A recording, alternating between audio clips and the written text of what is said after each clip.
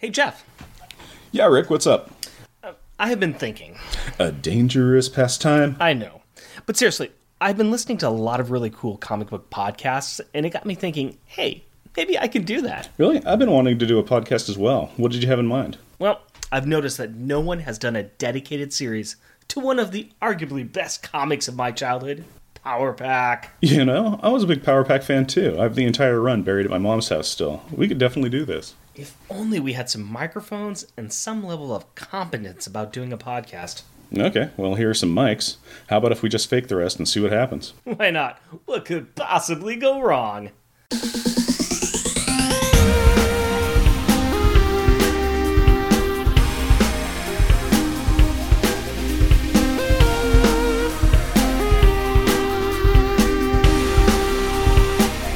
Welcome, dear listener, to our podcast. Jeff and Rick present Unpacking the Power of Power Pack, where we journey through each issue of the most underrated Marvel series of the 80s while drinking beer. Analyzing awesome and amazing adolescent adventures, and absorbing alcohol. This is a new thing for us, and we hope it works and you all enjoy it. Our goal is to take a series of comic books that we both loved as children and turn a critical eye to it. We want to review each issue of the original 62-issue run of Power Pack, the series created by writer Louise Simonson and artist June Brigman in 1984. We want to really delve into the creators and the background of this comic, as well as the culture surrounding it. We also want to spend time talking about our own history with this comic and our reasons for loving it. But these are all things that we will be bringing into the show a little bit of each episode. This issue is so dense, and we're delving right into a new group of characters. We just want to dive into the comic head first.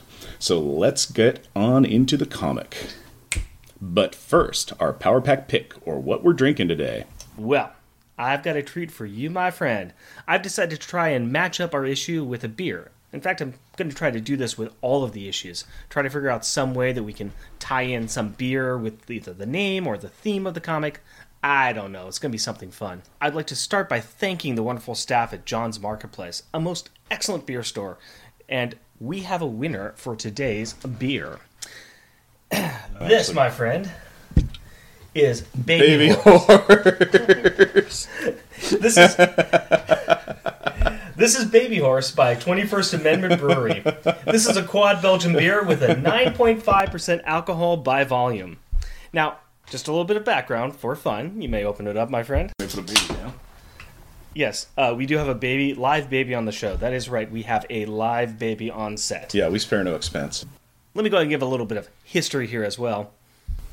Smells quite nice. That's not bad. Yeah, not bad. Quad, or quadruple, is a type of beer that was inspired by the Trappist brewers of Belgium.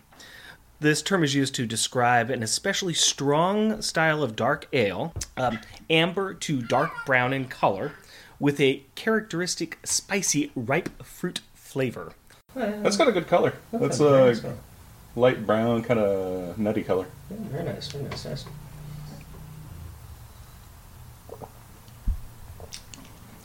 Not bad. Not bad. No, it's got a little floral bouquet. And definitely is a Belgian quad. I drink that. Now, well, good, because you will. And just so you know, too, I spare no expense. We each have 2 cans. Well, that's how I roll. Yeah. So, there are a couple reasons I have chosen this beer, and you can probably guess one. But for those who have never read the comic before, I will hold off on that connection. But the second reason was that this is a quad Belgium, and we are being introduced to 4 quad children who are at the core of Power Pack. So, I've never tried this beer before at all. I just bought it simply on the name, because that's how I roll. Now, Jeff, can you please read the opening credits? Power Pack, Issue 1, August 1984. Power Play. Credits. Script, creators, penciler, Louise Simonson and June Brigman. Inker, Bob Viacek. Letterer, Joe Rosen. Colors, Glennis Wine. Editor, Carl Potts. The scene opens on a space battle occurring in Earth's atmosphere. An orange alien starcruiser has launched 4 smaller fighters to attack a strange white craft that is dodging wildly. The action is punctuated by a Scracko. Thanks to the dialogue emanating from the white ship, we know that the opposing orange attackers are called the Snarks, and that the white ship is called Friday, which appears to be able to talk and think and it has one occupant named Whitey. In between the laser fire, they are talking about someone named Dr. Powers. Apparently, he has discovered something called the Annihilation Formula, which, shocker, will do bad things. And that is our opening page. Now, personally, I would never name a formula that. If I was a scientist, or if I played one in a comic book, I would not name any invention after a word describing the utter destruction of all things. Now, I am a scientist, and I can assure you that I would name my invention this way. Examples: the Mega Kill Button, the All-Die Diet Drink, the Asphyxiation Wave, the Homicide Diet, Murder Your Way to a Slim New You. These products basically name themselves. What would be funny, though, is if Dr. Powers had invented a new laundry cleaner, and they were trying to come up with an extreme name for it to really stand out in the market. Like Intergalactic Vibro-Explosive Nihilistic Bleach, now with Stain Guard. I like that, but yeah, the truth of the matter is that the Chameleons named it, and that's probably after they had destroyed their homeworld with it, so no points deducted from the Earthmen. Blah. Now, if you enjoyed that page, the next page is better, and let me tell you why. We turn the page, and we find ourselves on Earth. Because nothing is as exciting as an Earth homestead. An Earth dining room. They're fantastic. In fact, we're sitting in a dining room right now. This is just awesome. It seems to be almost the exact same one, except we're not in a palatial, huge beach house, and there's only one child around. Yeah, okay, fair enough. So, this is an idyllic family setting. We have a man sitting at a table working, a little girl with her nose pressed against the back door window, a boy and a girl doing dishes in a kitchen, an older boy tinkering with a telescope, and a woman picking up a bowl from the table. This is the power of family. And by reading this one page, we find out a whole mess of information, specifically about the children. Just within the dialogue, we discover the main characteristics of 3 of the 4 power children. By the end of the next page, we are presented with how the family interacts and talks with each other. We find out the occupations of the parents and their thoughts on their bosses. We find out so much information, such as they only own 1 chair.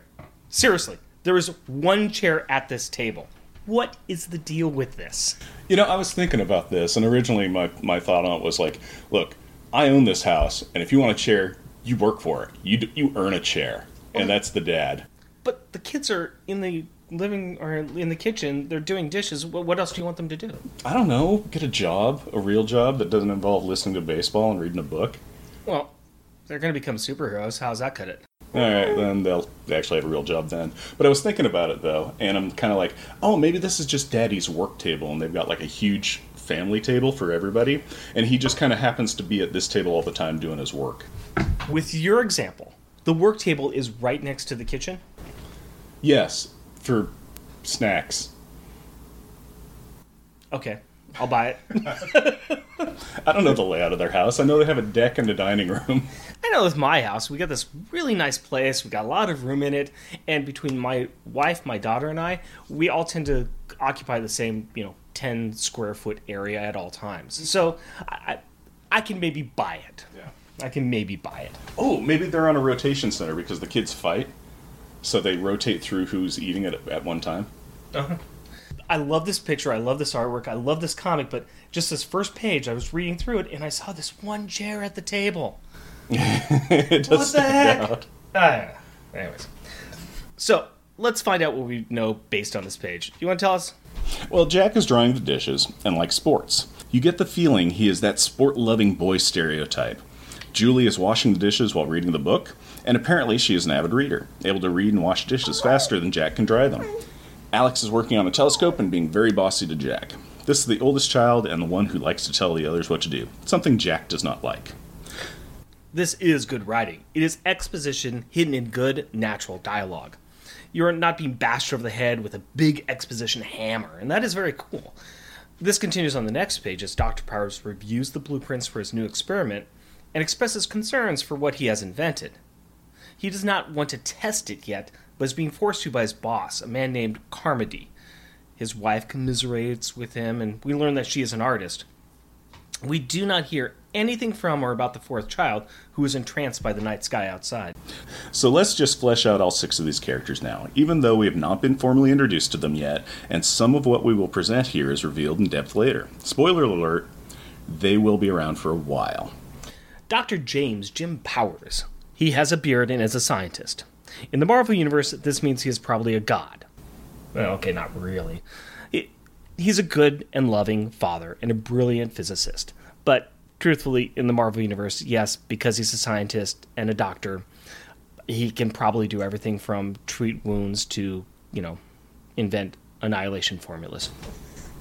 Margaret Maggie Powers is the mother and professional freelance painter and illustrator.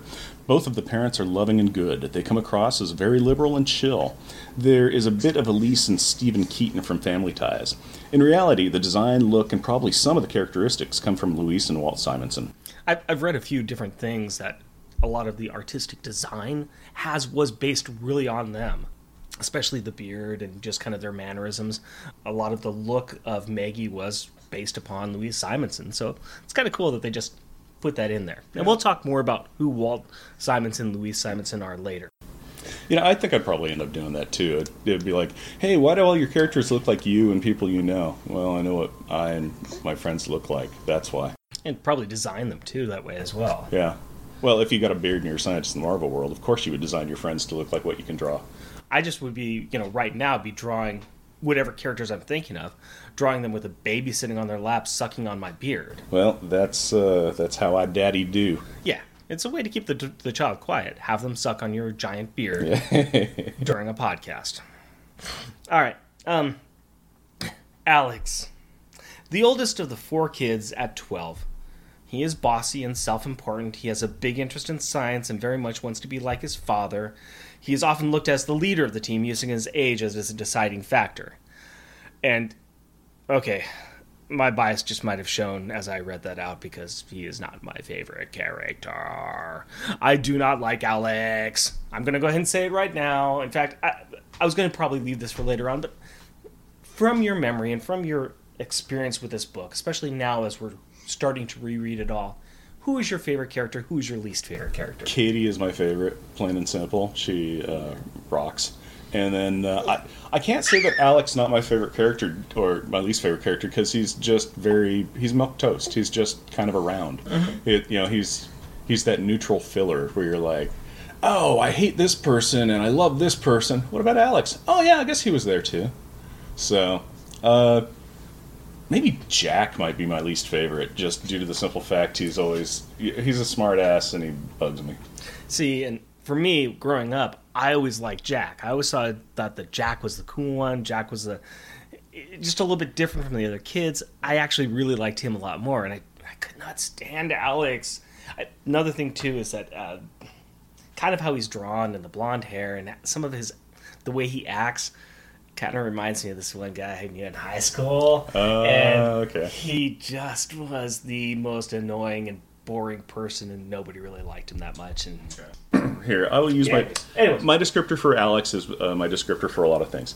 He's fine. He's fine. Okay, we'll go with that. Okay, then we have Julie, who is 10 years old and the second oldest child. She loves books and is very intelligent, but shy and quiet. Where Alex steps in as a leader, Julie is the maternal caretaker with many of her actions. One more thing, I just want to kind of revisit this. Later on in the series, it'd be kind of nice to ask the same question and see if our feelings changed about the characters. I have a feeling they might. They might. Yeah, well, because they're actually... we've had upwards of 2 pages of learning about them at this point. And we kind of have read the issue, so we have an idea of what the characters are like. But I'm kind of visiting it again from adult eyes as the entire series progresses and see who actually is a really good character and who's the one that we don't like. Mm-hmm. Anyway, that's just a thought. Jack, 8 years old. Jack is the antagonist of the group, but perhaps the most innovative member of Power Pack in the terms of developing new power variations. He tends to be the one who rushes into the battle and is the least afraid. Very bold, likes sports, adventurous. Jackass. Okay. Yeah. Okay. All right, sweet. Now we get to my favorite, Katie. Katie's my lady. She is 5 years old. She is the precocious baby of the story. Possibly the most accepting of what is happening to them. She is also the one who has to really deal with the psychological hit of the real monsters. Because she can accept the fantasy as reality of the situation due to her age also prevents her from understanding the distinction between monsters and what she is. She is highly intelligent. At 5, she was literate and able to write fluently enough to compose a war journal, copying The Punisher. This is Katie's war journal. Today at the park, I went down a slide. You think I'm kidding, but I remember that. I remember that there is something in the future issues where she does a little war journal, and it is adorable from my memory. I can't wait to read this. But yeah, she is adorable, and if I remember right, she is going for like a battle-hardened 5-year-old, kind of like this grim, dark future sort of a thing. So yeah, I'm looking forward to reading those again and seeing just how cute or precocious or oh my god, are you serious, kid? Kind of a war journal it is. And one thing I know we talked about is that we're going to be putting together a website. So on the website, we'll list out each character, what their powers are, what their characteristics are, what their code names are at the time we're reading the issue. So we can kind of track them as we go through. But this is a nice introduction to them, and we'll kind of keep playing with it a bit as we go forward. But back in the story, Alex expresses interest in his father's work and responds with one of Alex's most annoying catchphrases, G. It's not that annoying. It really is. Okay, I will go ahead and propose that every time Alex says G, we take a shot. I've been preparing for this game most of my life. Because I didn't bring any... For now, we will just do beer. Salute. Mm-hmm. We're going to have to probably have some shots, too. So we'll be doing beer and shots of alcohol. Yeah, that'll make this podcast work out really well. Okay. Does the baby get a shot? She's had several. She's up on her flu vaccine. I see what you did there. Mm-hmm. Mm-hmm. All right. She saw what you did there, too. Yeah. The space fight that the book started with has caused some concern on Earth, but instead of the Avengers, X-Men, Fantastic Four, or any other superhero being sent to investigate, the reporters are apparently just sent instead, and they start broadcasting news that UFOs are spotted in the area. I'm assuming that on Earth 616, this is such a normal occurrence that there is not a War of the Worlds level panic that occurs. Wouldn't it be weird to live in a world where actual UFO sightings are as exciting as a traffic report of the weather? Once all these UFOs clear up, it should be pretty nice this weekend. And now back onto sports there, Jerry. Hey, I saw that your team won this weekend. That's pretty nice. Yes, they did. It was great. There are UFOs up there! Would you guys do something? Yeah, but first I gotta tell you this sport analogy. Can you tie it into us being attacked by War of the Worlds, please? That'd be awesome. I don't know. Things are tied up on 26, probably due to the UFOs. That'll clear up after rush hour. The fact that there are space aliens up there and nobody's doing anything about it. Whitey and Friday decide to try to avoid direct interference with Earth by flying low and erasing all the data on Dr. Power's discovery, sacrificing themselves if they have to. They make this determination after discussing their love of Earth's literature and art. Whitey is a chatterbox and super chill in every situation. He cracks me up. It's like right now, his ship for pages has just been under this massive attack by fighters. They don't, it's like, hey, we don't have any weapons to fight back. We're being shot at. Stuff's going on. You know who I really like? Alice in Wonderland. Lewis Carroll's awesome. Yeah, so he just continually is like, they're shooting at us. I like books.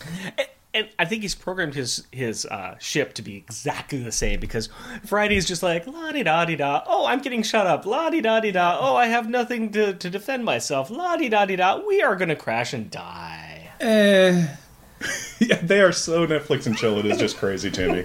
It's just everything that occurs is like, oh, man. But you brought up a good point with the Alice in Wonderland, because the emphasis of literature is all over this book. They make allusions to many different authors and stories. I think that this speaks to Louise Simonson's own love of literature. She has described herself as an avid reader in her youth, and I cannot help but think that this is why she has referenced so many books in this issue. Whitey mentions Alice in Wonderland and later references another work by Lewis Carroll. Julie talks about Jules Verne and his influence on sci-fi and her constant reading. But all of the space fighting and the reporting about the UFOs have caused some UFO lights to appear in the sky. And this excites the youngest power child, Katie. She leaps from the window and starts running around, knocking Julie's book into the dishwater, exclaiming, "Mom! Everybody, there are UFOs!" I guess I should mention here that, not only do we have Jeff's daughter participating in this podcast as just background noise and ambient, interesting funness, and his child is also working to make sure that his beard is only so long by chewing off the ends of it. Yeah, but, and constantly moisturized with her spit. So, I got my daughter, a 7-year-old daughter, to record really cute things in here because, well, it's just darn cute. Badoom. So, Jack is incredulous. He does not believe in this nonsense no matter what the baby says.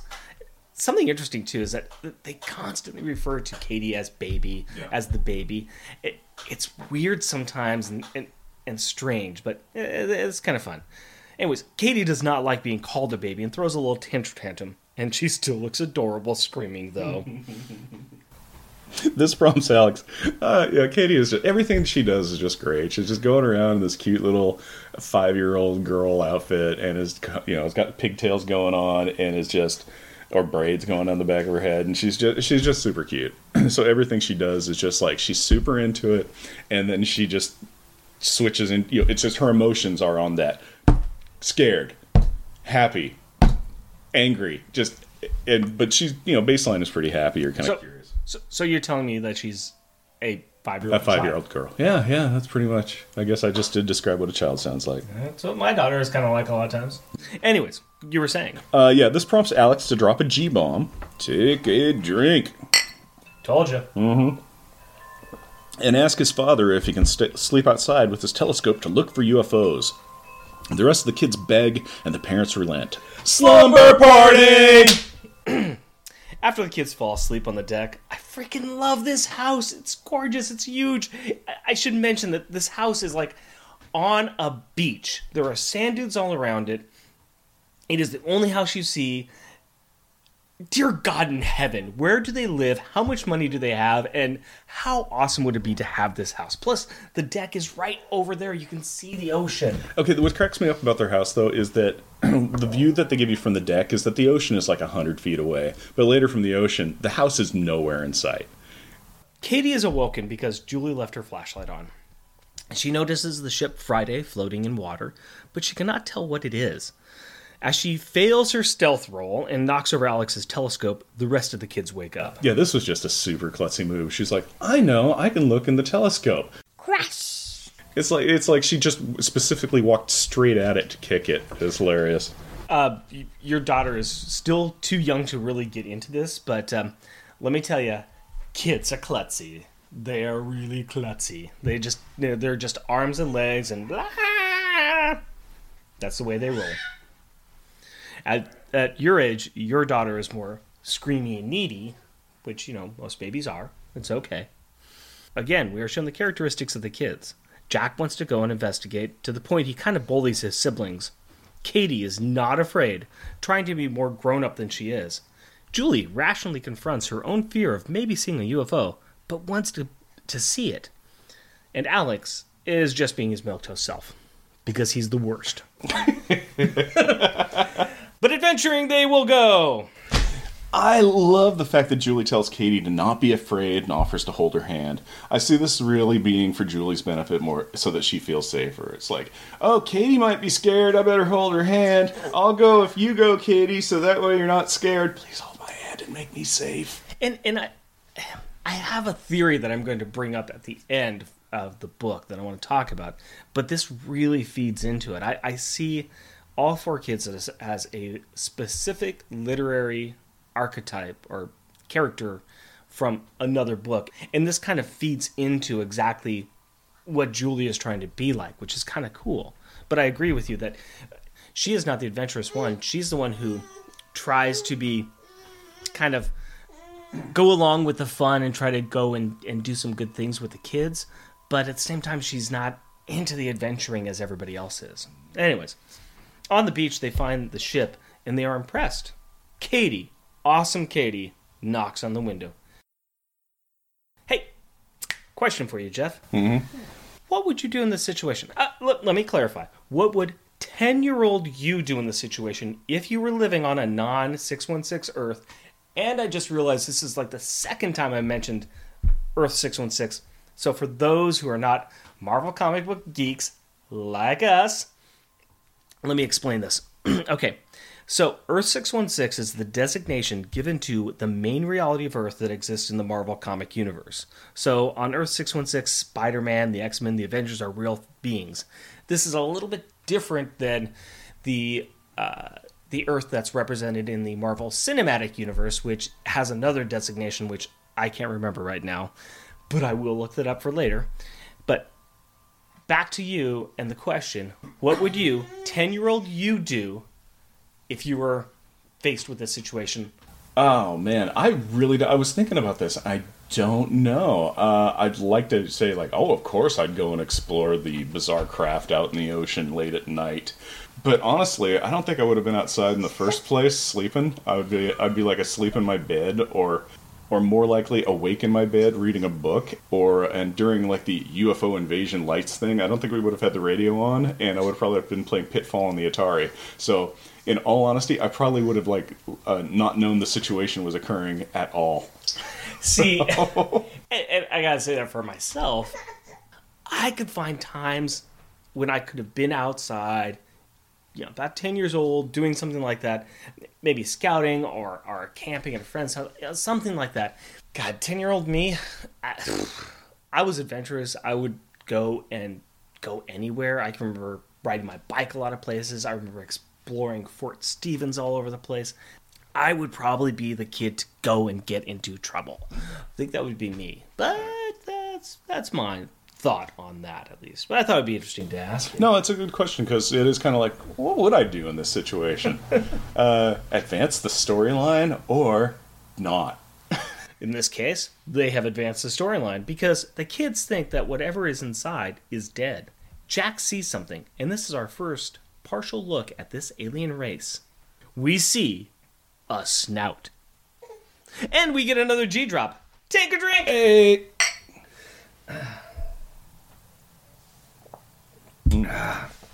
So, Alex thinks it's time to get Dad, and he tells the others to go back to the house. Katie does not take this well. In fact, she throws another tantrum, splashing in the water this time. It's my UFO. I saw it first. I'm not leaving it, and you can't make me. And I mean, this is a pretty cute scene. Hands on hips, water splashing, just pouty face, everything. It's fantastic. Alex makes another command decision, who put this kid in charge, and states that they will waste more time arguing with Katie than it is worth. I love Jack's line. Doesn't anybody ever say no to this kid? So far, no. Nobody says no to this kid. It is what Katie wants. And here's why. It's the fourth kid. The parents are just done. How does it go? The first kid, has all the rules put on them. Yep. The second kid can kind of do whatever they want. The third kid is treated kind of as the baby.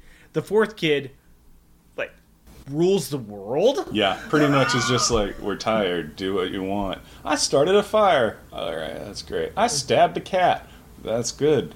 I ran away. We didn't even notice you were gone. I always think back to a friend of ours who's got 4 boys. She's got quad boys she had at the same time. And I always think back to her because there was one time she left one of those boys at a gas station. On purpose? Nope. I might have done it on purpose. Nope. Depending on the kid. Nope. She kind of put each one in charge of each other. It wasn't until about 5 miles down the road somebody said, "Oh, he's missing." Oops. Oopsie. And I just realized we kind of outed them. Oh, we could, I think everybody knows the story. not everybody, but some people. Oh, no, everybody knows the story. Yeah.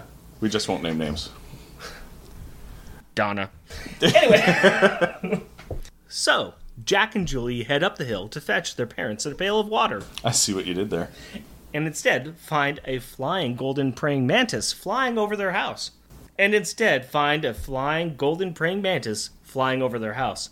Julie wants to hide. Jack wants to save his parents. Da-da-da! Kids on the beach see the noises and hear the lights, or something. They start to head to the house when the window of the spaceship opens, and the G-bomber drops another one.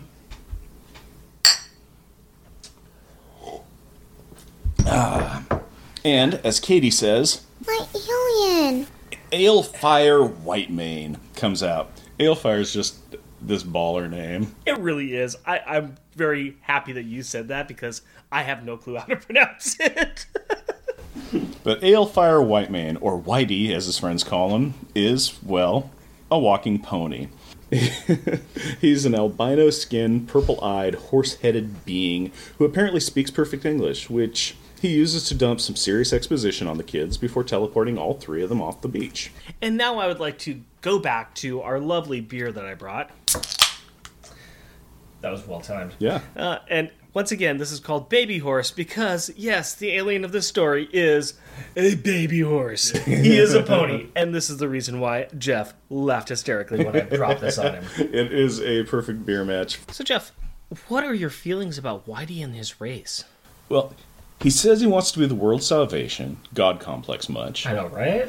And his suit gives me a weird Captain EO vibe. I think probably because it's kind of, white, spaceshipy captain kind of thing. And the era of it, I think, is probably pretty spot on. How so? Well, I'm thinking that... No, wait a minute, because Captain EO stuff came out later, didn't it? Maybe, but still, I can see where you're going with it. I had not noticed or really put that together that it was very Captain EO vibe. But yeah. Yeah, I think this is actually a precursor to Captain EO, but, in hindsight... Sure. It's around about the same era, and it has... It's not the same, but it is similar-esque. And it's probably just because it's a white suit and he's in space. And, Michael Jackson, and here's Whitey, going around, picking up little kids. Taking him on a magic adventure.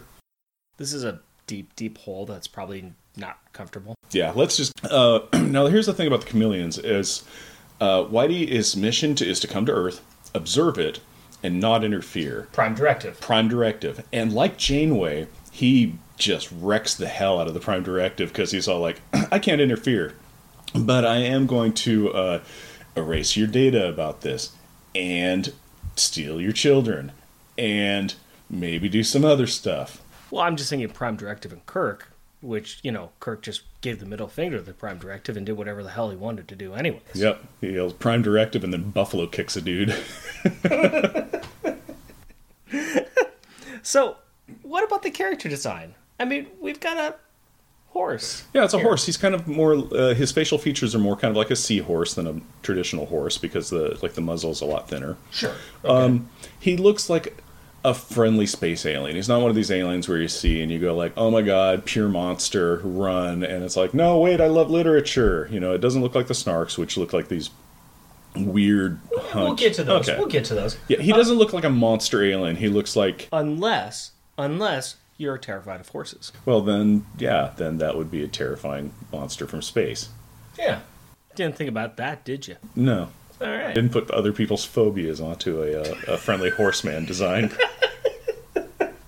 Touché. Anyway, back at the house, we have some serious action going down. The parents are awake. I don't know why, and they're a little alarmed at the big frickin' orange alien spaceship in their backyard. And the fact that their kids are missing. That might be second to it.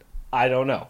I thought they were good parents, but to be fair, there is a big alien spaceship in the backyard, and that's enough to, make me kind of freak out, too. They are kind of like, what's that giant spaceship landing in their backyard? And where are our kids? Yeah, fair enough. So, Julie is forcing Jack to hide and to be quiet as everyone finally sees the Snarks for the first time. So the Snarks, or the Znurks, as we find out in the next page, are the mortal enemies of Whitey's race, the chameleons.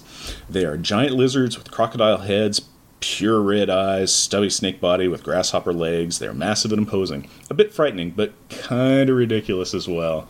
They really do have this design look where you're like, how did you evolve this way? Carefully. Very carefully. I mean, there probably were choices that were made in the past. Maybe not good choices by their ancestors, but they were choices. And this was determined to be the most appealing. Here's something I want to point out, and just keep in mind as we go forward and look at these panels here. There is some very specific shading that occurs. You mean crotchety? Yeah. You never see their junk. There is always this specific shading on these characters to kind of hide... Not that I go looking for alien junk, but I'm just saying that there is this shading that occurs in the nether areas. I hadn't noticed that, but now that you say it, it's very accurate. What kills me about them is their armor, because they wear kind of like like a partial breastplate and like a tail, the end of a tail guard, and kind of like a base of the tail belt, and I guess knee pads. Yeah, I'm not quite sure exactly what they're... unless that's the only areas of their body that actual, harm could come to them. The rest of it, like, oh, you can shoot me there, it's just going to pass clean through and I'll be fine. Yeah. But let me tell you, if you hit these specific areas, I'm in trouble. I gotta say, I still like them because they are imposing, they are freaky, they are scary, and they got some choice colors, because anytime you get the maroon and green, love it. Yeah, boom, there you go. It's a good color palette.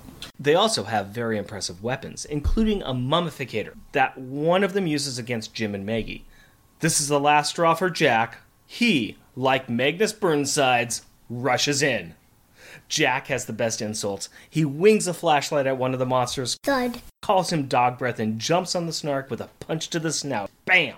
Okay, now here's the thing that I was concerned was going to happen. I was thinking it was going to be very Sleestack-esque. Mm-hmm. Like Marshall, Will, and Holly. I don't know. Oh no, Sleestacks. Throw a melon at him and you can defeat one. But in this case... Nope, not so much. Hey, you know what? He still does good work, but... unfortunately, a 58-pound Earthling kid does not make an impact on a veteran lizard skinned commander from outer space. He calls for his lieutenant to remove the hatchling, translated from Snark, of course. Julie has also been captured, and the Snark commander orders them killed, starting with Jack. Now this confused me. Apparently the way to execute people on Snark World is to throw them really far up in the air. Okay, sure, I guess so. Well, this is... I mean, it does work. And if you... No, it doesn't! It is worse than a James Bond villain killing. Come on. Hey, I'm going to kill you, so... Whee! You throw your daughter up in the air and catch her. I don't do that. I hold her. Okay, I threw my daughter up in the air and caught her. Okay. She turned out fine. I only dropped her... She only has a slight stutter and a slight limp. Hey, we don't talk about that. I'm just saying, it's ridiculous. Yeah, it is really ridiculous. But who knows? Maybe on their world, they're just kind of like...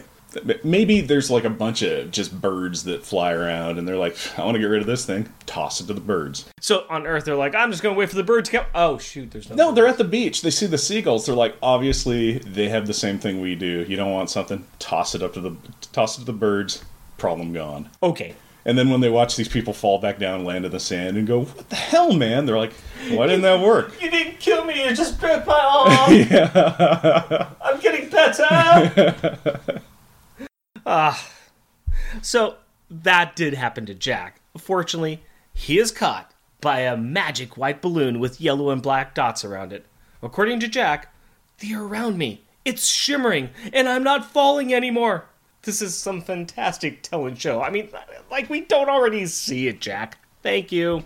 Jack is just kind of likes to dialogue what's happening to him. Just a bit. Yeah. Anytime it's just like, there might be something that needs to be explained that you're seeing, I'm going to tell you what's going on.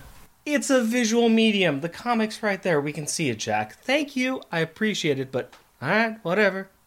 Anyway, boom. Whitey has shown up with Alex and Katie. Whitey also zaps the Snark with an energy bolt while he assures Jack that his gravity field will bring him safely to the ground. He has time before he tries to rescue Julie to explain that he nicknamed these aliens Snarks, which is close to their unpronounceable name, Snark, based on a poem from Lewis Carroll. Now, as a kid, I was always curious about this poem, but I never got around to look it up. But thanks to Dr. Internet, I did. The full title is The Hunting of the Snark, an agony in 8 fits. It is known as an nonsense rhyme or a romantic quest, depending on how it is critiqued. It deals with 9 companions and a beaver, all named after a title beginning with the letter B, such as Bellman, Boots, Bonnet Maker, and Beaver. This poem has a frickin' beaver in it. That's cool. I can't say that enough. It's pretty awesome. They are all hunting the elusive Snark. This poem is well known for its use of portmanteaus, a single word that is a combination of several other words, a literary effect Lewis Carroll enjoyed using. This poem is kind of amazing. I don't know if you get a chance to read it or not, but it really doesn't have much to add to the Power Pack story beyond the use of the word snark and the literary callouts the book has already made. But I would argue that the fantastical nature of the verses, along with the adventurous theme, is consistent with the nature of comic books in general. And there is an anamorphic beaver in the poem and a talking horse alien in Power Pack. So, I've never read that poem, so I had no familiarity with it at all. So I've just been kind of talking to hear myself talk here. No, sort of what you are informing me as well as the listener about something that I didn't have any idea about. Yeah, it's kind of cool. Yeah, it is good. Read it. Enjoy it. It's long. You're telling them to enjoy the beaver. Yes. Yes. Dear listener, please enjoy the beaver. Well, I'm on my second can. I don't know about you. I'm still on my first. So Whitey demands the Snarks give him Julie, which again involves the throwing of a child. I'm beginning to think that this is something done on the Snark homeworld. They don't have baseball or football. They have hatchling hurl. This is disturbing, but I love this ground shot of the Snark throwing Julie. It's like a cameraman is lying on the ground looking at the sky and takes a picture as Julie is being tossed. It's awesome. Now, also on the scene, Whitey does some serious parkour, and this is before parkour was cool. He's hopping around, he catches Julie, but he also uses his body to take a few laser shots as he protects the girl. Scream. Bow, bow. After scrambling back to the other children, he throws up an effective force field, a molecular density shield, that protects all of them and bounces the laser fire back at the evil bad guys. The Snarks make a hasty retreat, taking the bound power parents. They mention that the blast from their departing spaceship will wipe out our heroes. I also want to point out, too, that there's a fantastic thing here where, I'm guessing it's probably the captain or somebody else, yells out, cease your futile firings, work! The ricochets are more dangerous to us than to them! And I just made up that accent on the spot. That works out great. But when Rick was saying that their engine blast is going to destroy the field, he actually says, you will learn how defense... I'll try and do your accent. You will learn how worthless a defense that field will prove against the fulmination from our ship's engines. They use the word fulmination. That actually was something I was going to talk about at some point in time. There is a masterful use of how some of the words are ascribed to certain characters. And what I mean is this. I had my daughter read this. Well, I didn't have her. She wanted to. And as she was reading it aloud to me first. And as she was, I noticed that there was a lot of the words she had no problems with. It was the words that the kids were using. It's very much written into her level of understanding and her level of reading. Some of the words that the parents, the Snarks, even Whitey was using, she was having problems with because they were more adult. So it was nice to see that was in there and that was really built into what the characters' thoughts and words and way they express themselves. It matches up. You have Snarks, which are adults, and they're using higher concept words, whereas the kids are much more lower level. Mm-hmm. That's just something I noticed.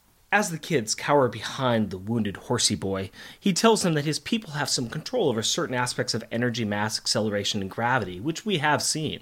He does not have a great control, as he is a scientist and has not practiced as much as the others, because he is not a fighter. He is a lover. I'm just saying. He does have enough skills to teleport the kids away in time before the Snark ships depart. Back at the ship, we enter a couple of pages of pure exposition. This is really the first time that everyone has a chance to stop and ask questions. Whitey's injuries are apparent to the children, but he brushes them aside and stresses the importance of leaving immediately. We, the readers, and the children are then really introduced to the Smart Ship Friday and a good helping of what the F is going on. Beyond speaking, thinking, and self-diagnosing, Friday the ship also spouts some god-darned arms, because comics! The battle is up the ship without communications, radar, and warp drives, but guess what? It has arms. It has freaking arms! Anyways, it can't see, talk, or run, but it can fly. So the ship scoops up the injured pony boy and the girls, but the stupid boys can walk themselves, because he's only got 2 arms. I mean, he's only a ship, for God's sakes. I'd pick you up, but I've already used my arms once, and I have to recharge them or something. Yeah. So go through the water. Yeah. Just walk, boys. Yeah. They lift off. Whitey explains the long story about what the hell the Snarks want. As the reader has already learned, Dr. Power has discovered the same matter-antimatter conversion formula that Whitey's people had discovered long ago. Now, when they tested it, their planet did an Alderaan impersonation and went, thankfully, the chameleons had space-traveling technology, so they went to the stars. Now the race has apparently turned into universal stalkers, and our thoroughbred hero was sent to Earth. In between napstering all of our greatest literature, Whitey tripped across Dr. Power's work. Whitey freaked out and sent a message that was intercepted, and here we are, back to the injured foal, telling his story to the children. At this point, an upset Whitey whinnies a whine of wailing. That he should have let the Snarks take the formula and blow up their planet. Alex comments that his father's lab is going to test the formula tomorrow, but at least they have his dad's blueprints. Whitey agrees that the Earth is well and truly effed. You see, Whitey can't do crap because he does not have permission. So once again, we're back to the Prime Directive thing. Have they ever tried to, ask for forgiveness, about permission? Well, I hear that holds up in courts. Really? Yeah. So you're a scientist as well as a lawyer? No. No. No. Not even a lawyer. No. Not even gonna fake that. No, I can't even fake that. Have done some jury duty. That's as close as I've gotten to the court of law. Well, Whitey sends the kids to bed, and we discover more of the smart chip's powers. Friday has the ability to shift the walls and create beds for the kids. Okay, quick aside on Sure. these beds Yeah. for the kids. They're just like uncomfortable like egg chairs, and he makes only like 2 of them. Hey. And it's like, hey, make somewhere comfortable for these kids to sleep. How about massively uncomfortable furniture? No, I will disagree with you, and here's why. Are you ready for it? Yes. Mork for Mork. Oh, crap, he did come from an egg. Mm-hmm. Yeah, all right. Yeah. All right. Yeah, argue with that logic, my friend. Can't and won't. Okay. That was easier than I thought it would be. Yes! Score 1 for Rick. Whoop, whoop. The kids are pictured here dealing with the stress of the situation in uncomfortable beds. But it's really starting to hit them. Julie is crying while she is trying to be a brave girl. Alex is holding Katie, who is saying that she wants to go home. And Jack is blaming people while being angry. Well, I think the kids are nailing the 7 phases of grief pretty damn well. I mean, seriously, you got shock and denial, pain and guilt, anger and bargaining. We haven't quite gotten to the upward turn yet, but I mean, they're hitting the paces really, really good here, and I think it's... I like that we're seeing that from the kids, because this is some hard crap. Yeah, well, they honestly do kind of hit the upward turn, reconstruction, working through, and acceptance and hope, sort of in like the last 5-odd pages, honestly, of the comic. So Fair they enough. hit those 2. Fair enough.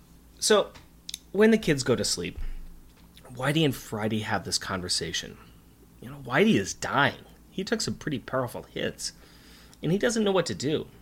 He tells Friday to escape with the kids, but then he has an idea. Apparently, chameleons have the ability to transfer their powers. Could it work on humans? What could the side effects be? Will the attempt cause the world to explode? Will the children develop an unhealthy love for oats? Spoiler alert, it will work on humans and they get powers. Otherwise, it would be a really short podcast. But, here's the thing about this, though. If think about it, if people found out, it's like, oh, there's this alien race, and they can give you superpowers, people would start hunting them. They would. Well, I think we'll see that later on in the series, too. Yeah? Yeah. Oh, okay, so update spoiler. I kind of forgot if that actually Well, happens. it's mostly the Snarks. I mean, they figure it out by the end of this book, but I mean, yeah. Yeah, so that is actually a thing that you would want to keep hidden from your enemies, where it's just like, oh, you have these powers, and then it puts us on equal footing. But I could get those powers, too. From Whitey's knowledge, they don't know that this will actually work. Yeah. This is a real big thing. Mm-hmm. So, not only is he kind of throwing his people's Prime Directive down the toilet, but also he's like, hey, let's try this thing and see if I can give these other race these powers and die and just hope everything works out for the best, because I'm dead and really it doesn't matter anymore. Yeah. He's like, it can't make well, it could make things worse, but it shouldn't make things worse. It might actually help. Alarm clock Katie. This is what? The 3rd time her spider sense has told her something was afoot. Tells everyone the Snarks have found them. Wait, I don't think she has spider sense so much as like ship sense, because she sensed the UFOs out when she was looking through the window. Sure. She woke up and sensed the UFO that was crashed outside in the surf outside of her house. Now she wakes up and can sense the Snark ship. She senses spaceships. It's a cool power to have. It's not a bad one. It's very specific use power. Yeah, I think that she could probably find a job with the Avengers or Fantastic Four. Oh my or, god, of course like, anybody. Yeah, the Avengers just... Yeah, of course, because you get one of those teams where they have so many people in them, and they're like, we need somebody that can sense spaceships. Katie Powers is our person. She's like, I'm an Avenger. And Spider-Man is still outside the window going, it'd be nice to be part. You haven't caught up yet. No, Spider-Man is an Avenger. now. I'm aware of that. Yeah, he did. He became that in, what was that? It was the James Straczynski run, I think, actually. Something like that, I think so. But yeah, so Katie wakes everybody up, says the Snarks have found them. The ship is caught in a tractor beam, and the Snarks demand their surrender, and that they give over the blueprints. How do they know that the blueprints are with Friday? I mean, did they probe Dr. Powers' mind to see if they were at the house, and then they deduced the kids had them? Whitey guesses that they do not know about the testing device, but how do they know about the blueprints? I mean, for God's sakes. Okay, well, in the comic, they do talk about how they must have used mind probes on your father and learned about the blueprints. And when they didn't find them at your house, they came searching for us. So, I don't know, they used some deductive logic. You're giving the Snarks a lot of... They're giant lizards. How smart can they be? They have spaceships. Touché. Now, Whitey drops some crazy science stuff on them. Humans have adaptable molecular structures, obviously evidenced by the plethora of superheroes throwing down every week in their own and Team Comics. So, he wants to split up the powers and pimp the kids. No. I am not saying that. Okay. He wants to split up the powers and inject the... No, that still sounds dirty. So what you're saying is he just wants to put a little piece of... No. Nope. No. All right, try this. Let's try this. He wants to split up his powers and pump them up! Yes! Good enough. All right. This will allow the kids to have the power to save their own world, finding a giant loophole in his people's versions of the Prime Directive. Now, Jack, who apparently is also in training to be a trial lawyer, points out that Whitey's bosses would not like this. Horseboy states, "What can they do? Kill me?" Wah, wah. He gives the kids the choice, and they decide they probably don't have a choice. They all hold hands, and then we get 3 pretty stunning panels. The first is all the characters holding hands in this whitish yellow glow that has left them as washed-out figures, surrounded by this black and yellow-white sunburst rays. The second is a side shot with Whitey's face half covered in shadows saying, "Save your world." And the third is the children holding hands, except there's a splash of sparkly lights where Whitey was standing. He is gone.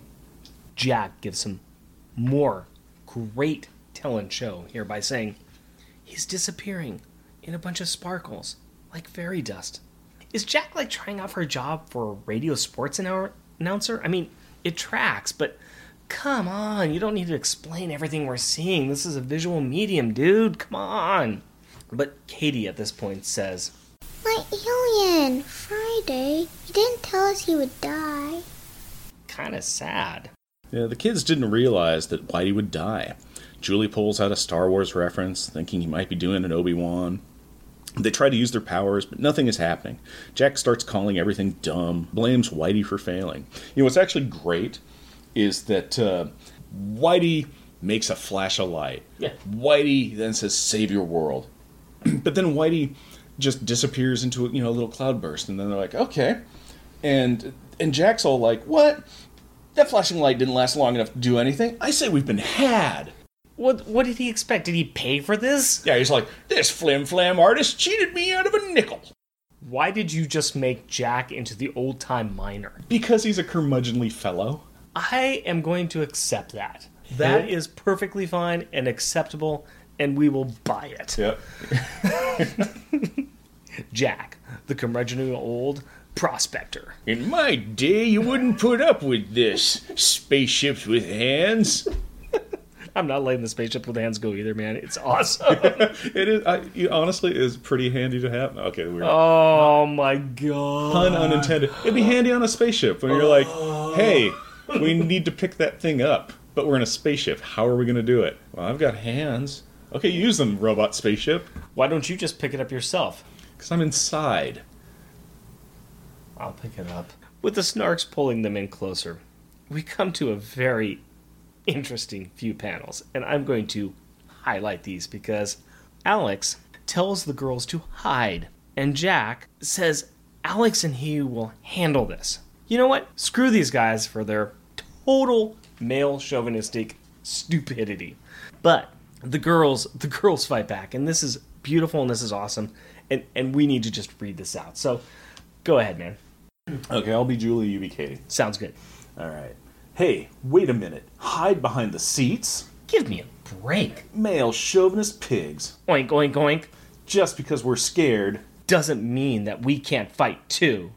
Represent girls. That's what I'm talking about. Very nice. This is what I like seeing, and I think that we can really prescribe this to the creators and the real inspiration of this book.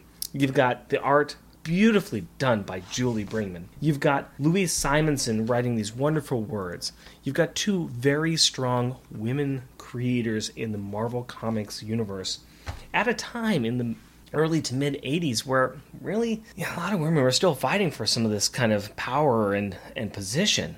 Louise Simonson, she had already staked out her representation on the X-Men comic books as one of the main editors. Chris Claremont, who was leading Marvel Comics at that time with his run on X-Men, which was really selling a lot of books, she was his editor. I mean, she had power, she had say in Marvel Comics. This was her idea. She wasn't told to do this. This is what she wanted to do.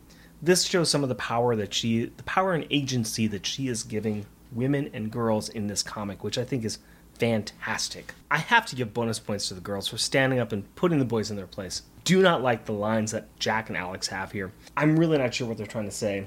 Alex says, "All right." Not bad, huh, Jack? Yeah, for a couple of girls are okay. What the hell? Yes, they're awesome. This is them trying to sound, oh yeah, we meant to do that. We meant to test you. No, you don't need to test them. You just need to stand up with your sisters. You need to stand up with your family to fight these aliens. What are you doing? I hate you, Alex. I hate you, hate you, hate you. Jack, you should know better. Jack was down. I like how he was just like, damn, Alex. Yeah, Jack. It's Alex's fault. It's Alex's fault. It's Alex's fault. That's my story, and I'm sticking to it. Okay. Bite me, Alex. Anyways, in any case, the last panel on this page is fantastic. It's a great pose. The four of them standing together, ready to fight, and it's all capped off by Jack saying, "No matter how stupid it all seems." Yeah, it's just because it's the classic. The four of them, they're backlit, their fists are clenched, they're together as a team, and they're talking how they can, they'll face any adversity that's coming their way, and they'll do it together. And yeah, Jack's like, "Yep, we will, but it's dumb." All right then, when they come for us, we'll be ready. The four of us together. No matter how stupid it all seems. Oh, we said Jack's line wrong. He's a curmudgeon. He's like, "No matter how stupid it all seems." Touche. Now things start to go bad. The ship lurches and starts to flip, and the spaceship windshield fails.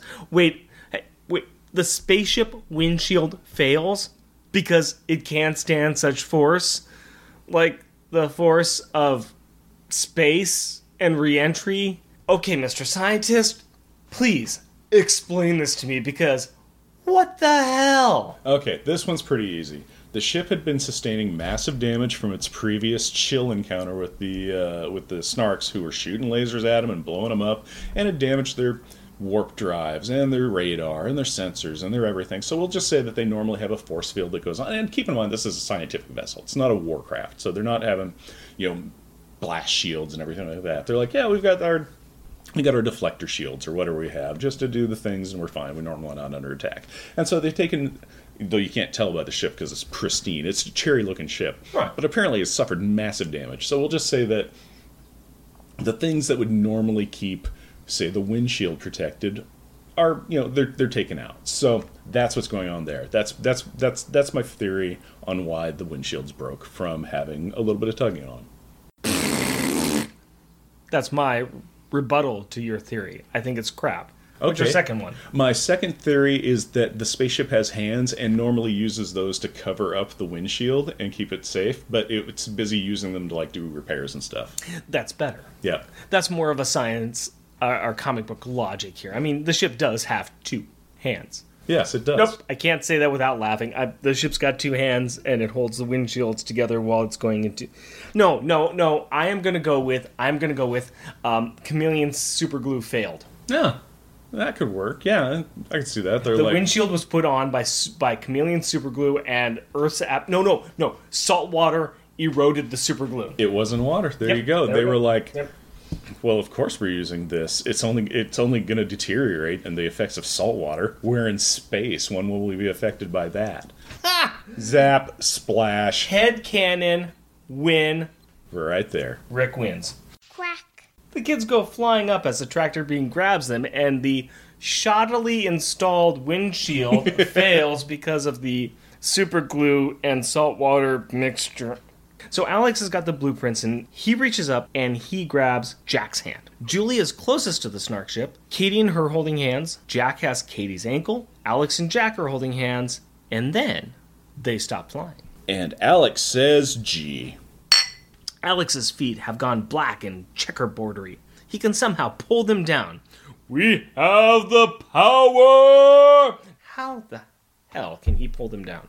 Okay, well, he has gravity powers. But now here's the weird thing about this. On Earth, you have 1G. That's basic, generic. You weigh, your mass times, G-force, which is 1 because it's on Earth. That's how much you weigh. Okay. And so the Snark, Fridays keeps on spouting out. It's like, oh, there's a tractor beam on us exerting 2 G's worth of tractor force. Oh, now it's 4 G's. And they get up, at this point, they're at 6 G's of force. Which means, say you're 100 pounds. And you're getting pulled with 6 G's worth of force. So that means you're 100, but you're being lifted up with 600 pounds of force. Okay. So that's why everybody's coming up. And the reason that they're all able to monkey chain up and everything is because all of them are being grabbed at 6 G's and, say, being cradled and lifted. Now, Alex has the power of gravity control. So he says, I don't want to go up anymore. I'll exert an opposite force. So now he's doing 6 G's pulling down. And they even mention in here, hey, we're not flying up anymore, but the pull on us is just as strong, only now it's from up and down. Now, it makes perfect sense that this little monkey chain is going to fly apart. Okay. Because, say, however much they weigh, they're getting pulled with 6 G's, so 6 times their weight up and 6 times their weight down from Alex. So the people in the middle and the ends are basically going to just get flung apart. Yeah, but they don't. No, and that's because of comics. Okay. Because it would just be like, because otherwise the line would be like, hey, some of us aren't going up anymore because Alex can stay still. So what you're saying is that everything you just described is crap because comic science. Comic science, pretty much. Who knows? Maybe Alex, I think, can also exert his powers through people. So say that the 6 G's down and the 6 G's up gets nullified and they just feel a nice slight tugging. I'm willing to accept that just to move further on. All right. Because otherwise, I'm just thinking that they would all have dislocated arms and like skin would be pulled off of each other and it would just be a bloody mess. It's possible, but I think what would really happen is that Alex would stay still and the other 3 would go pulling up. Okay. Because Alex isn't going to be able, I can counteract 6 G's worth of gravity on myself, but not other people. And so now, let's just say 150 pounds worth of, we'll even say 100 pounds worth of other kids that he's holding on to is now 600 pounds. And I don't think a 12-year-old's going to hold on to 600 pounds. No, not really. I'm willing to accept it because whatever the force is, Katie loses a grip on Julie's hand and she flies up into the ship and she's grabbed by a snark. And then she's gone, leaving a trail of blue, red, and yellow rainbow behind her. Boom! We have another power! You know what would be great? What? Is if she then just slammed into a bulkhead of wall and died. No, that wouldn't be great. That would be horrible. I know it would be horrible, but it would actually make sense because she doesn't know how she has flight powers or anything. She's traveling at basically the speed of light. And so it would just be like, oh no, Stark has me, let go! I can fly! Slam. Dead. You see, I think this would actually happen if people could develop superpowers. Say they're in this world or whatever. you'd be like, hey, I can fly, but then I slammed into a wall. Hey, did you know John can teleport? How can you tell? Well, we were at Mount Rushmore, and he said, oh man, I'd like to be up on the nose of President Rushmore. You know the one. There are 4 presidents out there. Name one president on Mount Rushmore right now. You fail. But anyway, he's like, I want to be up on Lincoln's nose, and then he was, and then he fell to his death. We need to move on because we're looking like complete idiots right now, and people are tuning in to hear us spout knowledge at them. Yeah. Yeah. We could redo that part. No. Okay. I'm leaving all that in because it's awesome. The Snarks, tapping into their inner Encyclopedia Brown, have deduced that the chameleon sorcerer must have transferred his powers. Something their queen would love to know and weaponize. Because if you can know anything and weaponize it, you can make money off it. This is some good ideas. But wait, aren't these mortal enemies? And could they not have guessed out about this or figured this out in the past? Well, okay, we don't know if all the chameleons have powers. They say that they can transfer them back and forth amongst themselves. And that just might be a thing. So that anybody that this race of Snarks encounters is just like, yeah, the chameleons that have these powers. They have never experienced them with anybody else to transfer their powers. Say they've captured some, at no point they're going for information. There's like, tell me about the outpost over here. Tell me about whatever, your annihilation effect energy source. Okay. Any of these things. They're not going, hey, can you give me superpowers? Yeah, I don't think that's going to happen. And so the chameleons are always going to keep that, that's their secret. That's their racial secret. They don't want people to know that, hey, maybe, we can transfer our powers amongst ourselves. Don't let anybody know that. So you can be a mortal enemy with somebody and you're like, I know everything there is to know. I know that some of them have flight powers and some of them can control the gravity and they have force fields and we call them sorcerers. But they don't know that they can transfer it. Yeah, maybe, I guess. If they've been mortal enemies for so long, I'm just wondering why this hasn't come up now. I mean, maybe it's just the humans. Oh, it might be. How about this? They know that they can transfer the powers back and forth, but nobody has ever transferred it successfully. And this is the first that they've seen it being transferred to another race. Now, Jack loses hold of Katie because we still have the monkey chain. Monkey chain, thank you. Monkey chain going on down below, and Jack loses hold of Katie because his hand was burnt by Katie's ankle. And she flies up into the awaiting Snark ship and is captured by one of the aliens. She's 5 years old and just been grabbed by one of these like weird lizard alien things, and she puts her hands onto the breastplate, and she burns 2 Katie-sized handprints into the chest plate. Bazoom! We have another power! This is interesting what Katie thinks here. This is the first of a running theme in the comics. She thinks that she's turning into a monster. And this is because earlier when Whitey was like, I can give you powers, but it might make you mad, it might make you a monster, it might give you superpowers, it might do nothing. And so in that little kind of like dialoguing, Katie latched on to, I could become a mad monster. And now she's just burnt her hands into a guy's armor, and it's just like, this kind of seems monstrous. And so she's just latched on the fact, due to her small child logic, and she's just internalizing specific concepts here. She knows what a monster is, and she, as we see, has one power effect that makes her look like a monster. So her childhood innocence is in jeopardy here. It's really bad, too. I mean, this is a 5-year-old kid. She already, thinking about my daughter, going through the phase where she was afraid of the dark, we got to keep a light on the room, understanding what monsters are. My daughter gets really freaked out by any type of violence on TV. So just having an undeveloped mind being hit with everything that's getting hit with her, and in her mind it's just that I will become a monster. But the Snarks, they have never seen a power like this. And they are hypothesizing that there's some variations that have occurred because of the human DNA. Katie, being the awesome one, dives under some equipment, some very important equipment, and starts to get really freaked out. And of course, when she starts getting really freaked out, she starts activating this power more, and she starts disintegrating stuff, including something like the ship's gyroscope. Whoops. Now we got ourselves a party. Nothing like a 5-year-old to really wreck some expensive stuff. At this point, everything she is touching, she is disintegrating, which is causing her to glow like fuzzy Muppet-shaped sun. And she's cackling with energy, too. She finally stops and launches out 4 balls of energy, which do even more damage to the ship, this time burning holes into it. Crash! Boom! Ba! Blam! Katie rolls towards one of these holes and does her impression of David Caruso's career and plummets through the sky. Alex leaps out and catches her and starts to mess with gravity again, slowing their descent, but continuing a downward path. Alex, because he is the worst, He's not that bad. starts mansplaining gravitational physics to the 5-year-old, which of course goes over as well as a lead balloon. Alex and Katie start to work through what has happened and the powers they have and what they have done. Katie again links the fear on the Snark's face to her actions and asks Alex, is she turning into a monster? Now Alex brushes it off and gives more scientific analysis to the problem, because he's the worst. He's not that bad. Jack, meanwhile, is pouting that he did not get powers. He questions whether it was because he didn't believe. Yes, Jack. You need to clap for fairies and always take the play phone when the child gives it to you. Because you no longer believe in the Tooth Fairy, you don't get no powers. Shape up, kid.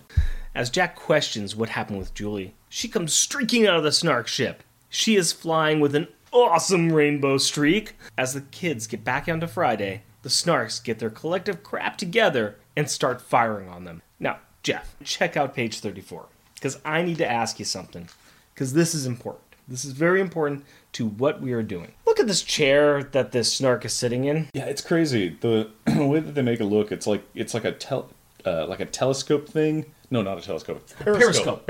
Yeah. Periscope, but like reversed and like going into the deck of the ship. And the guy's sitting on it, and his feet are all hunched up on it, and it looks like the least comfortable piece of furniture in the world. Now, we have to think about the shape of these Snarks. I mean, they have a tail that comes out from their body. Mm-hmm. And, you know, the tail whips out behind them from the area that is very cleverly concealed with shadows. Or a chair in this case. And they've got these feet that they stand on, which are grasshopper type feet or praying mantis type feet. They come up like near where the butt is. I am sitting in a chair right now, and this chair was designed for a human.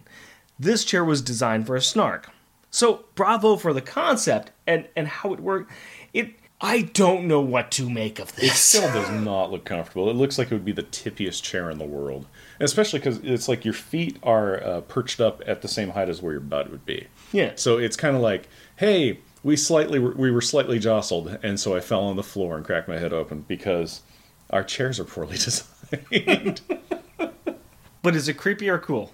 The chairs? Yeah. It's alien. How about this? Fine. The chairs are fine. The kids. Not the kids. Just Alex, because he's the worst. Commands Friday to haul some tail. But the smart ship, Friday, has not completed the repairs yet. Things are looking dire. Blam! Broom! Ba-boom! Ba-bloom! Jack wishes that there was a cloud to cover them. And boom, there is a cloud covering their escape, and snap, we have 4 powers! And now we have a dopey, grinning cloud boy of Jack keeping them in cloud cover with his body. It works and they escape.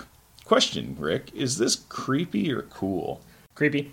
Yeah, it is Straight up creepy. Nope, creepy. I asked you the question, you asked me, this is creepy. Yeah, it is. Yeah, it is. The panel of this is just this, like, giant cloud child that just this mad look of like glee. You're like, it's the Stay Puft Marshmallow Man running across the sky. Yeah, and he's just like taking these 7 league strides and swinging his hands, and every time he's just got this creepy grin on his face, like, I'm a cloud. It is creepy. It is, in fact, just very creepy. Oh, here was the thing that I was thinking about this. Sure. Is prior to this, they were saying, okay, so the Snark ship is disabled, it's missing a lot of stuff, and it doesn't have its radar, so it can't automatically fire on us. Okay. But they still have weapons, so they can manually shoot at us. But they also say, because the gyroscope was totally destroyed by Katie, their ship is just tumbling. Sure. So my thing is like, oh, so everybody on board the ship is dead because they're just constantly being tumbled around and crushed? No, and here's why.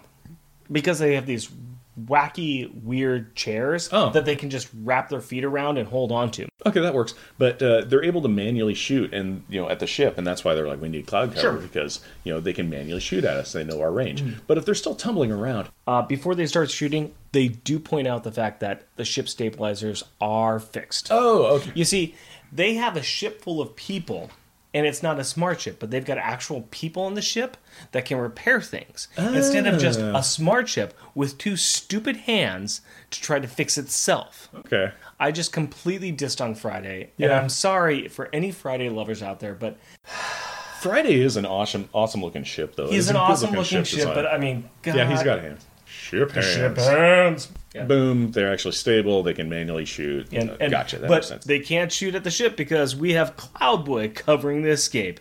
And escape they do. Once the ship lands, and Julie tosses Jack's clothes in the air and he materializes in them, whatever.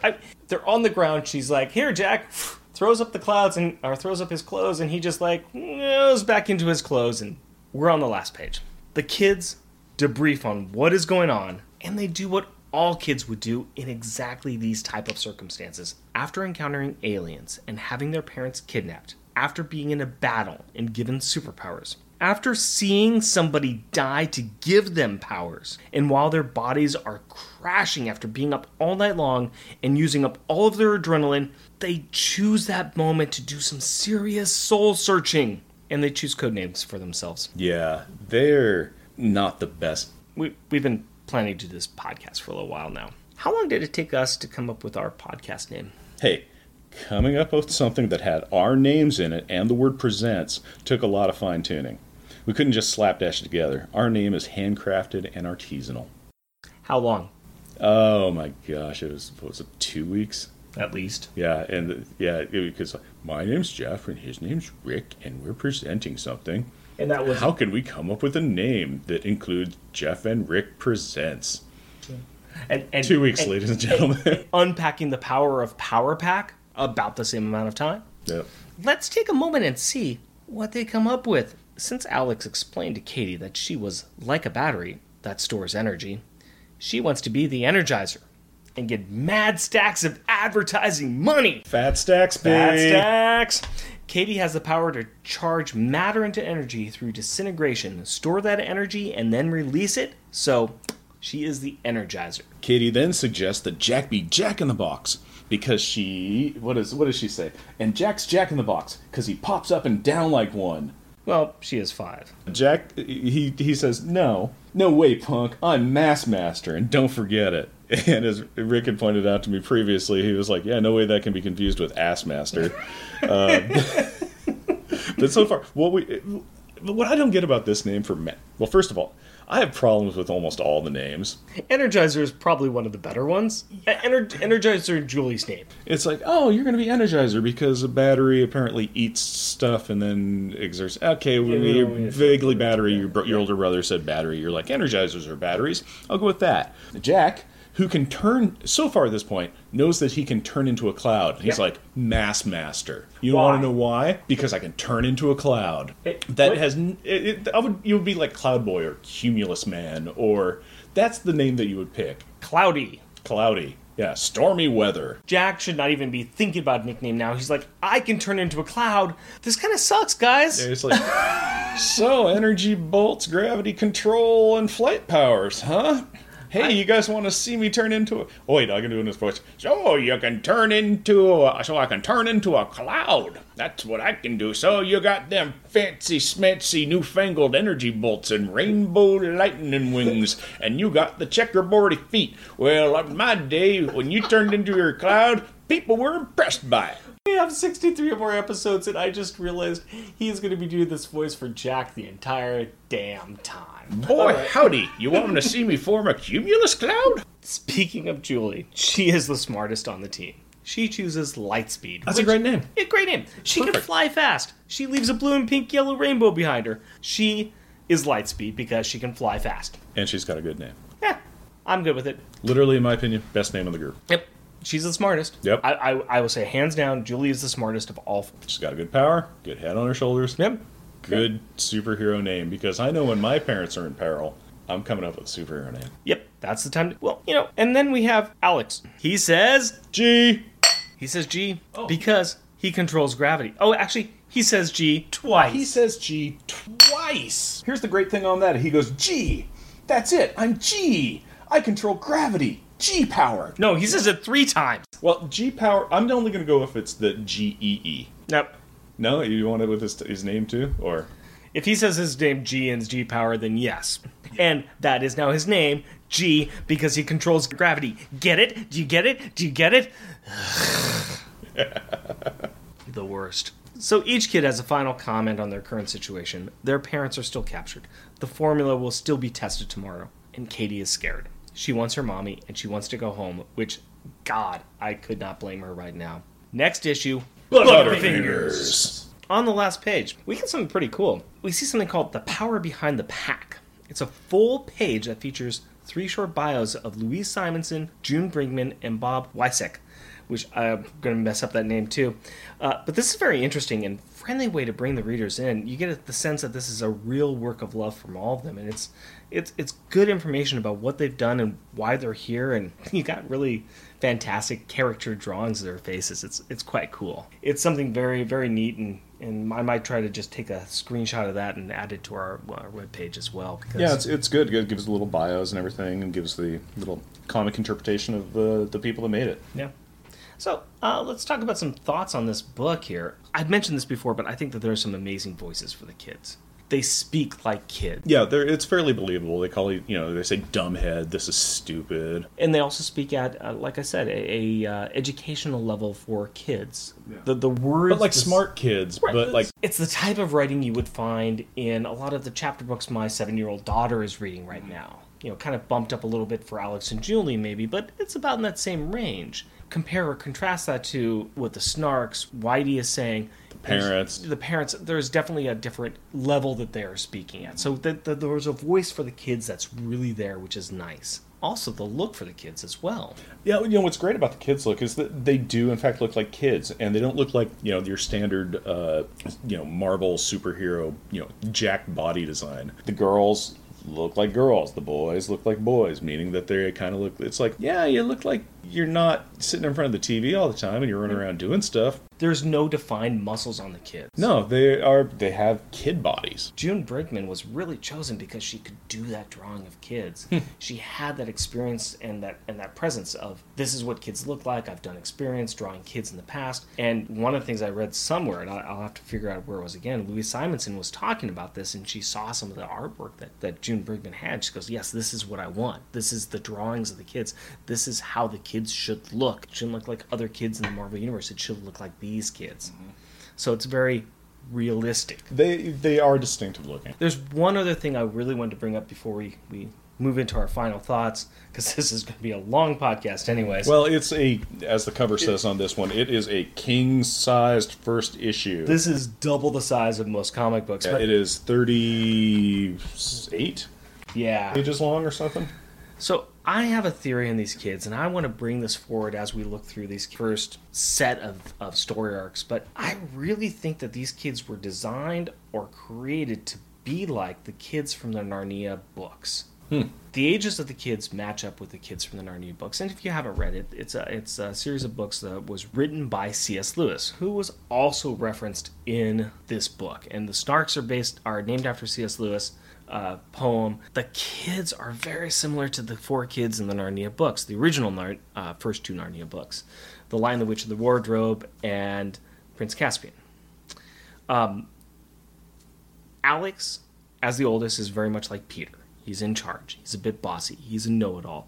But he's the oldest kid and kind of gets the role of leadership, the mantle of leadership is put on him. Julie, she's Susan, the smartest of the group. More gentle, level-headed, very much similar in their description, in their writing style, in their voice that you have. Jack, very much like Edmund. In Narnia books, Edmund is the hot-headed, the least to believe. He's kind of a dick, and Jack's got a little bit of that as well. He's very much the one who rushes in and is a little bit outside the group. He doesn't play the same game the group plays. He doesn't believe the same way they do. And of course, Katie, very much like Lucy, the first to believe. She's not afraid. She heads into danger. She trusts people. She trusts the things that are there. So it's very interesting about the juxtaposition or the similarities that exist between the kids in the story and the kids in the Narnia books. And I just wonder, because it's something that I saw when I was a kid and I read both books, and I wonder if I put that together myself. Also, both books explore the crossroads between fantasy and children, the real, the imaginary, the talking animals. There's a lot of things that are there that both books really explore and combine together. And I'm going to be interested in tracking that as I go forward too. So I think that's neat that you picked up on that, because I never put that together. how much did you read those books as a kid? The Narnia? You know, I honestly don't think I've ever read them. There's a different kind of look that you give to him as an adult, but it's kind of interesting to see the similarities that are there. There's very religious tones in the Narnia books, which are not necessarily here, but I think that there's some type of a callback. I think that Louise Simonson definitely was doing a call out to C.S. Lewis in her interpretations of the kids, as well as the themes in the Narnia books and the poems too. So, and her love of reading. But that being said, let's wrap this up by talking about some final thoughts. Now, for our final thoughts, I am going to steal heavily from Hub, who runs a podcast called Tighten Up the Defense. He does these fantastic things at the end of each podcast with his brother, where they talk about certain key elements from the book. He calls it his minutia. I'm going to call it final thoughts. He has been very helpful with me in giving me some advice on running this podcast myself, and he said that I am more than welcome to steal some of his ideas, and I'm going to steal them because they're great ideas. So I'd like to start off by talking about the refrigerator magnet, because as a parent, our refrigerator is full of a bunch of artwork that we put up that my daughter makes. And so, what is the refrigerator magnet? What is the best piece of artwork in this book, Jeff? My opinion, it is on page 35 of the book, and it's the first image of Cloud Jack and the ship. Okay. It is that just creepy looking giant cloud boy and the cool looking ship in the foreground, and that is just a happiest child in the world who happens to be a ship. I think that, in my opinion, is just an amazing looking shot. Okay, all right, that is a very interesting piece of artwork. Can I guess which one you like? Which one? It's the one where Julie is flung in the air by the snark. Yes, that was the first one I had. That was my page 17, Julie Dart, as I like to call it, because it is just ridiculously awesome. Yeah. I mean, it's like I said, you are looking up into the sky, and you're looking at this snark just tossing this girl like a dart at a dartboard, and she is just like an arrow heading straight through the air. It is gorgeous looking kind of piece of scenery. You're looking at her back as she's flying out, so you can't see just the terror on her face as she's flying through. But I did have a second one as well. Okay. I did have a second one. This is on page 26. And this one I thought was pretty darn cool because there's something emblematic about it. It's the picture of all four of the kids in this kind of yellow light. So they're kind of washed out with this yellow light. All of them have their fists up in the air, and they are ready to fight and take down these evil that have stolen their parents. Second, rubber and glue moment, because I am rubber and you're glue, so whatever you say bounces off me and sticks to you. You're a handsome man. Damn. Boom! What was the best or most childish insult in the book? There was a bunch of good ones in there, but it's on the same page. It's on page 26. It is the part that we read to you, previously, where it's, after Alex and Jack had said, you girls go hide. It's Katie's line, but I love the setup of it. It's like Julie's calling the boys male chauvinist pigs, and Katie just goes oink oink. And my favorite child thing is oink oink. I cannot disagree with you at all on that. I can't. But I did choose a different one from you. I chose back on page 15, where Jack, my hero, my boy, goes running headlong into the battle and calls this alien who's stolen his mom and dad dog breath. He says dog breath like twice in the comic. This one's fantastic. He wings this flashlight at this guy. Drop them, dog breath. He also drops the snark. Yeah, he does. He catches the snark off ground. The snark is on the ground, and he goes diving after him. It's beautiful. I mean, just the fact that he calls this giant alien lizard dog breath choice. Very choice. Stars and detention. We want to identify the child who was best and the worst in the issue. And what we're going to do is we're going to track this throughout, and we're going to kind of have some way of identifying this on the pages on our website that we've got so that we can kind of keep track of who's the best and who's the worst. And of course, we're going to have some differing opinions on this, but it'll be interesting to see. So for this issue, who gets the star in this issue? Who is the best child in this issue? Oh, gosh, it's going to be hard for Katie. Okay. Why do you say Katie? Katie's awesome. Katie drove the entire story. She found the space. Okay, Whitey and the shipper on the shore. Katie saw it. Otherwise, everybody would be asleep. And no story would happen because the Snarks would come, have captured the Power Kids. Katie destroyed the power console, the alien ship. Katie is the bomb. Plain and simple, Katie. I am not going to say much more than that besides the fact that she is very much the Lucy of this story, because she is also my choice as well. She initiated the entire plot of the story. All right, who gets detention this issue? Jack. I knew you were going to say Jack. Yeah. Why do you say Jack? It's fairly... I don't like Jack. No, let's see. Jack doesn't like it. Jack is everything. You're dumb. Everything's stupid. I don't like this. I don't want to. You go do the thing. This is dumb. I'll break your telescope. I almost agreed with you, except for the fact that he took down a Snark. Yeah, he punched him in the snout, too. Before he had power. Yeah. Okay, Jack... I will admit, Jack is kind of... I like all the Power Children. Jack just is the most nihilistic of the group in this issue. Yeah. Plain and simple. In this issue, Jack is the most kind of like, this is dumb. We got ripped off because an alien took us on a magic spaceship flight and said he was going to give us powers, and instead we just have a spaceship with hands. Jack did take down a Snark and then got grabbed by a Scruff and then eventually was immediately thrown into the air. And not just thrown, I mean like hurled. These Snarks are strong mofos. Well, they're aliens, They got that going for them. Yeah. I'm going to go with Alex. What? I know. Oh my goodness, it's like our choices are... I really hate the use of the word G. Oh my god, I hate it. Also, telling his sisters to hide, that was a dick move. Okay. Dick move. And I mean, he just comes across as milquetoast in this issue. So Very much so. I am going to try my best to make sure it's not Jack every issue for me, but for me... You mean Alex? Alex. Yeah. I will also try not to sure- make the same choices, but I'm going to continue to say Katie's. Probably, yeah. There are some issues I think that other ones can step up, but we'll see what happens. Haven't read them yet. Haven't read them. Top grades. Now, this one's going to be real easy for this one, because each issue we are going to evaluate every issue against the rest of the series. We want to try to kind of play along as we go through and figure out which is the best issue of the series and which is the worst. Of course, this being the first issue of the series, it's easily going to be number one. In the future, we're going to probably have some discussion about where this is going to rank in the order against other issues.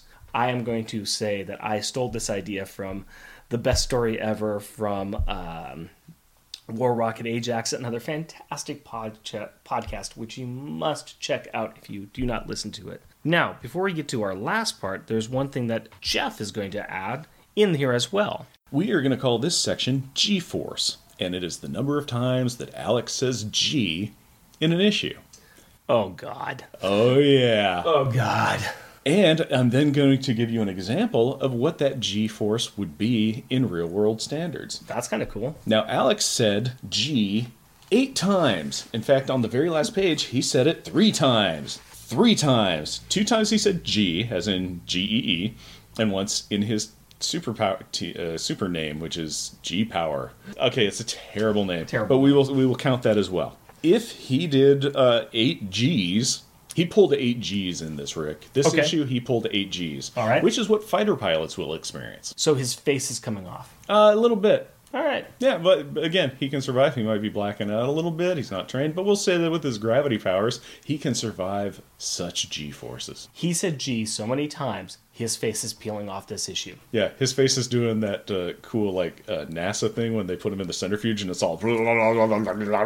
I want to see us how many Gs per issue and how many Gs overall. Oh, G on average. Yeah, G on average. Average G-force of the power pack. So, I mean, as we go further through, I'm pretty sure that he drops the use of G as we get into the later issues. But, this will be fun to see. I'm going to be surprised if he beats 8 Gs. If he pulls more than 8 Gs in an issue from here on out. This will be interesting to see. Yeah. And now, finally, our last thing, we are going to have a kid's perspective, and I'm going to ask a question or premise of the book to my 7-year-old daughter and get her opinion of what she thought when she read it. So, Carrie, can you tell me a little bit about what you thought of the first Power Pack? Well, it was kind of sad once Whitey died. It made me feel, well, really kind of sad because, you know, Whitey was the one who was supposed to be in charge of the kids since their parents were captured. What did you think about the kids getting powers? It was pretty awesome, though, because they got awesome powers. Which power did you like the best? I did like that, Julie's power. I like it because it's really fast. And, of course, of the colors. And the colors? What was your favorite part of the entire issue? The entire issue? Mm-hmm. Well, I don't really know. I mean, there's a lot of parts. I think my favorite part is when once Katie is like, Mom, everybody, there are UFOs. Why'd you like that part? Because she was like this. Okay. Is there anything else you'd like to tell me about the issue? No. Okay. Thank you very much, Carrie. You're welcome. Jeff and Rick Present is recorded in front of a live studio audience in Portland, Oregon. If you would like to interact with us through the magic of the internet, you can do so through Twitter at Jeff Rick Present, our Facebook page, Jeff and Rick Present, our email address, Jeff and Rick Present, all one word, @gmail.com, or at our website, jeffandrickpresent.wordpress.com. We would like to thank the following people for the help in making this possible. Eric for the use of his equipment and guidance on using it. Hub from Tighten Up the Defense, another Portland-based comic podcast, which we borrowed heavily from. And Keith from Highlander Rewatched for their expert advice and guidance on doing a podcast. To Rick's daughter Carrie for the sound effects, Katie's dialogue, her views on the issue, and her enthusiasm, wonderment, and artwork. And to our partners, Cindy and Hillary, thank you for your support and encouragement as we attempt something new. We would like to end our show by giving you a preview of what will be on our next episode. In order to do that, I would like to have Jeff's fiancée, Hillary, guess at what is the next book by only looking at the cover. I'm looking at the cover of issue 2. I see a green lizard man chasing or attacking the Power Pack kids. Looking at this, I say, oh, is this the Endless Snake from Ragnarok? Are we seeing a future Avenger mashup? Probably not, but I expect there'll be a lot of G. Until next week. Our theme music is 80s Action by Kevin MacLeod at Agapatech.com and is licensed under Creative Commons by Attribution 3.0 license. Which is close to their unpronounceable Nurk, based on a...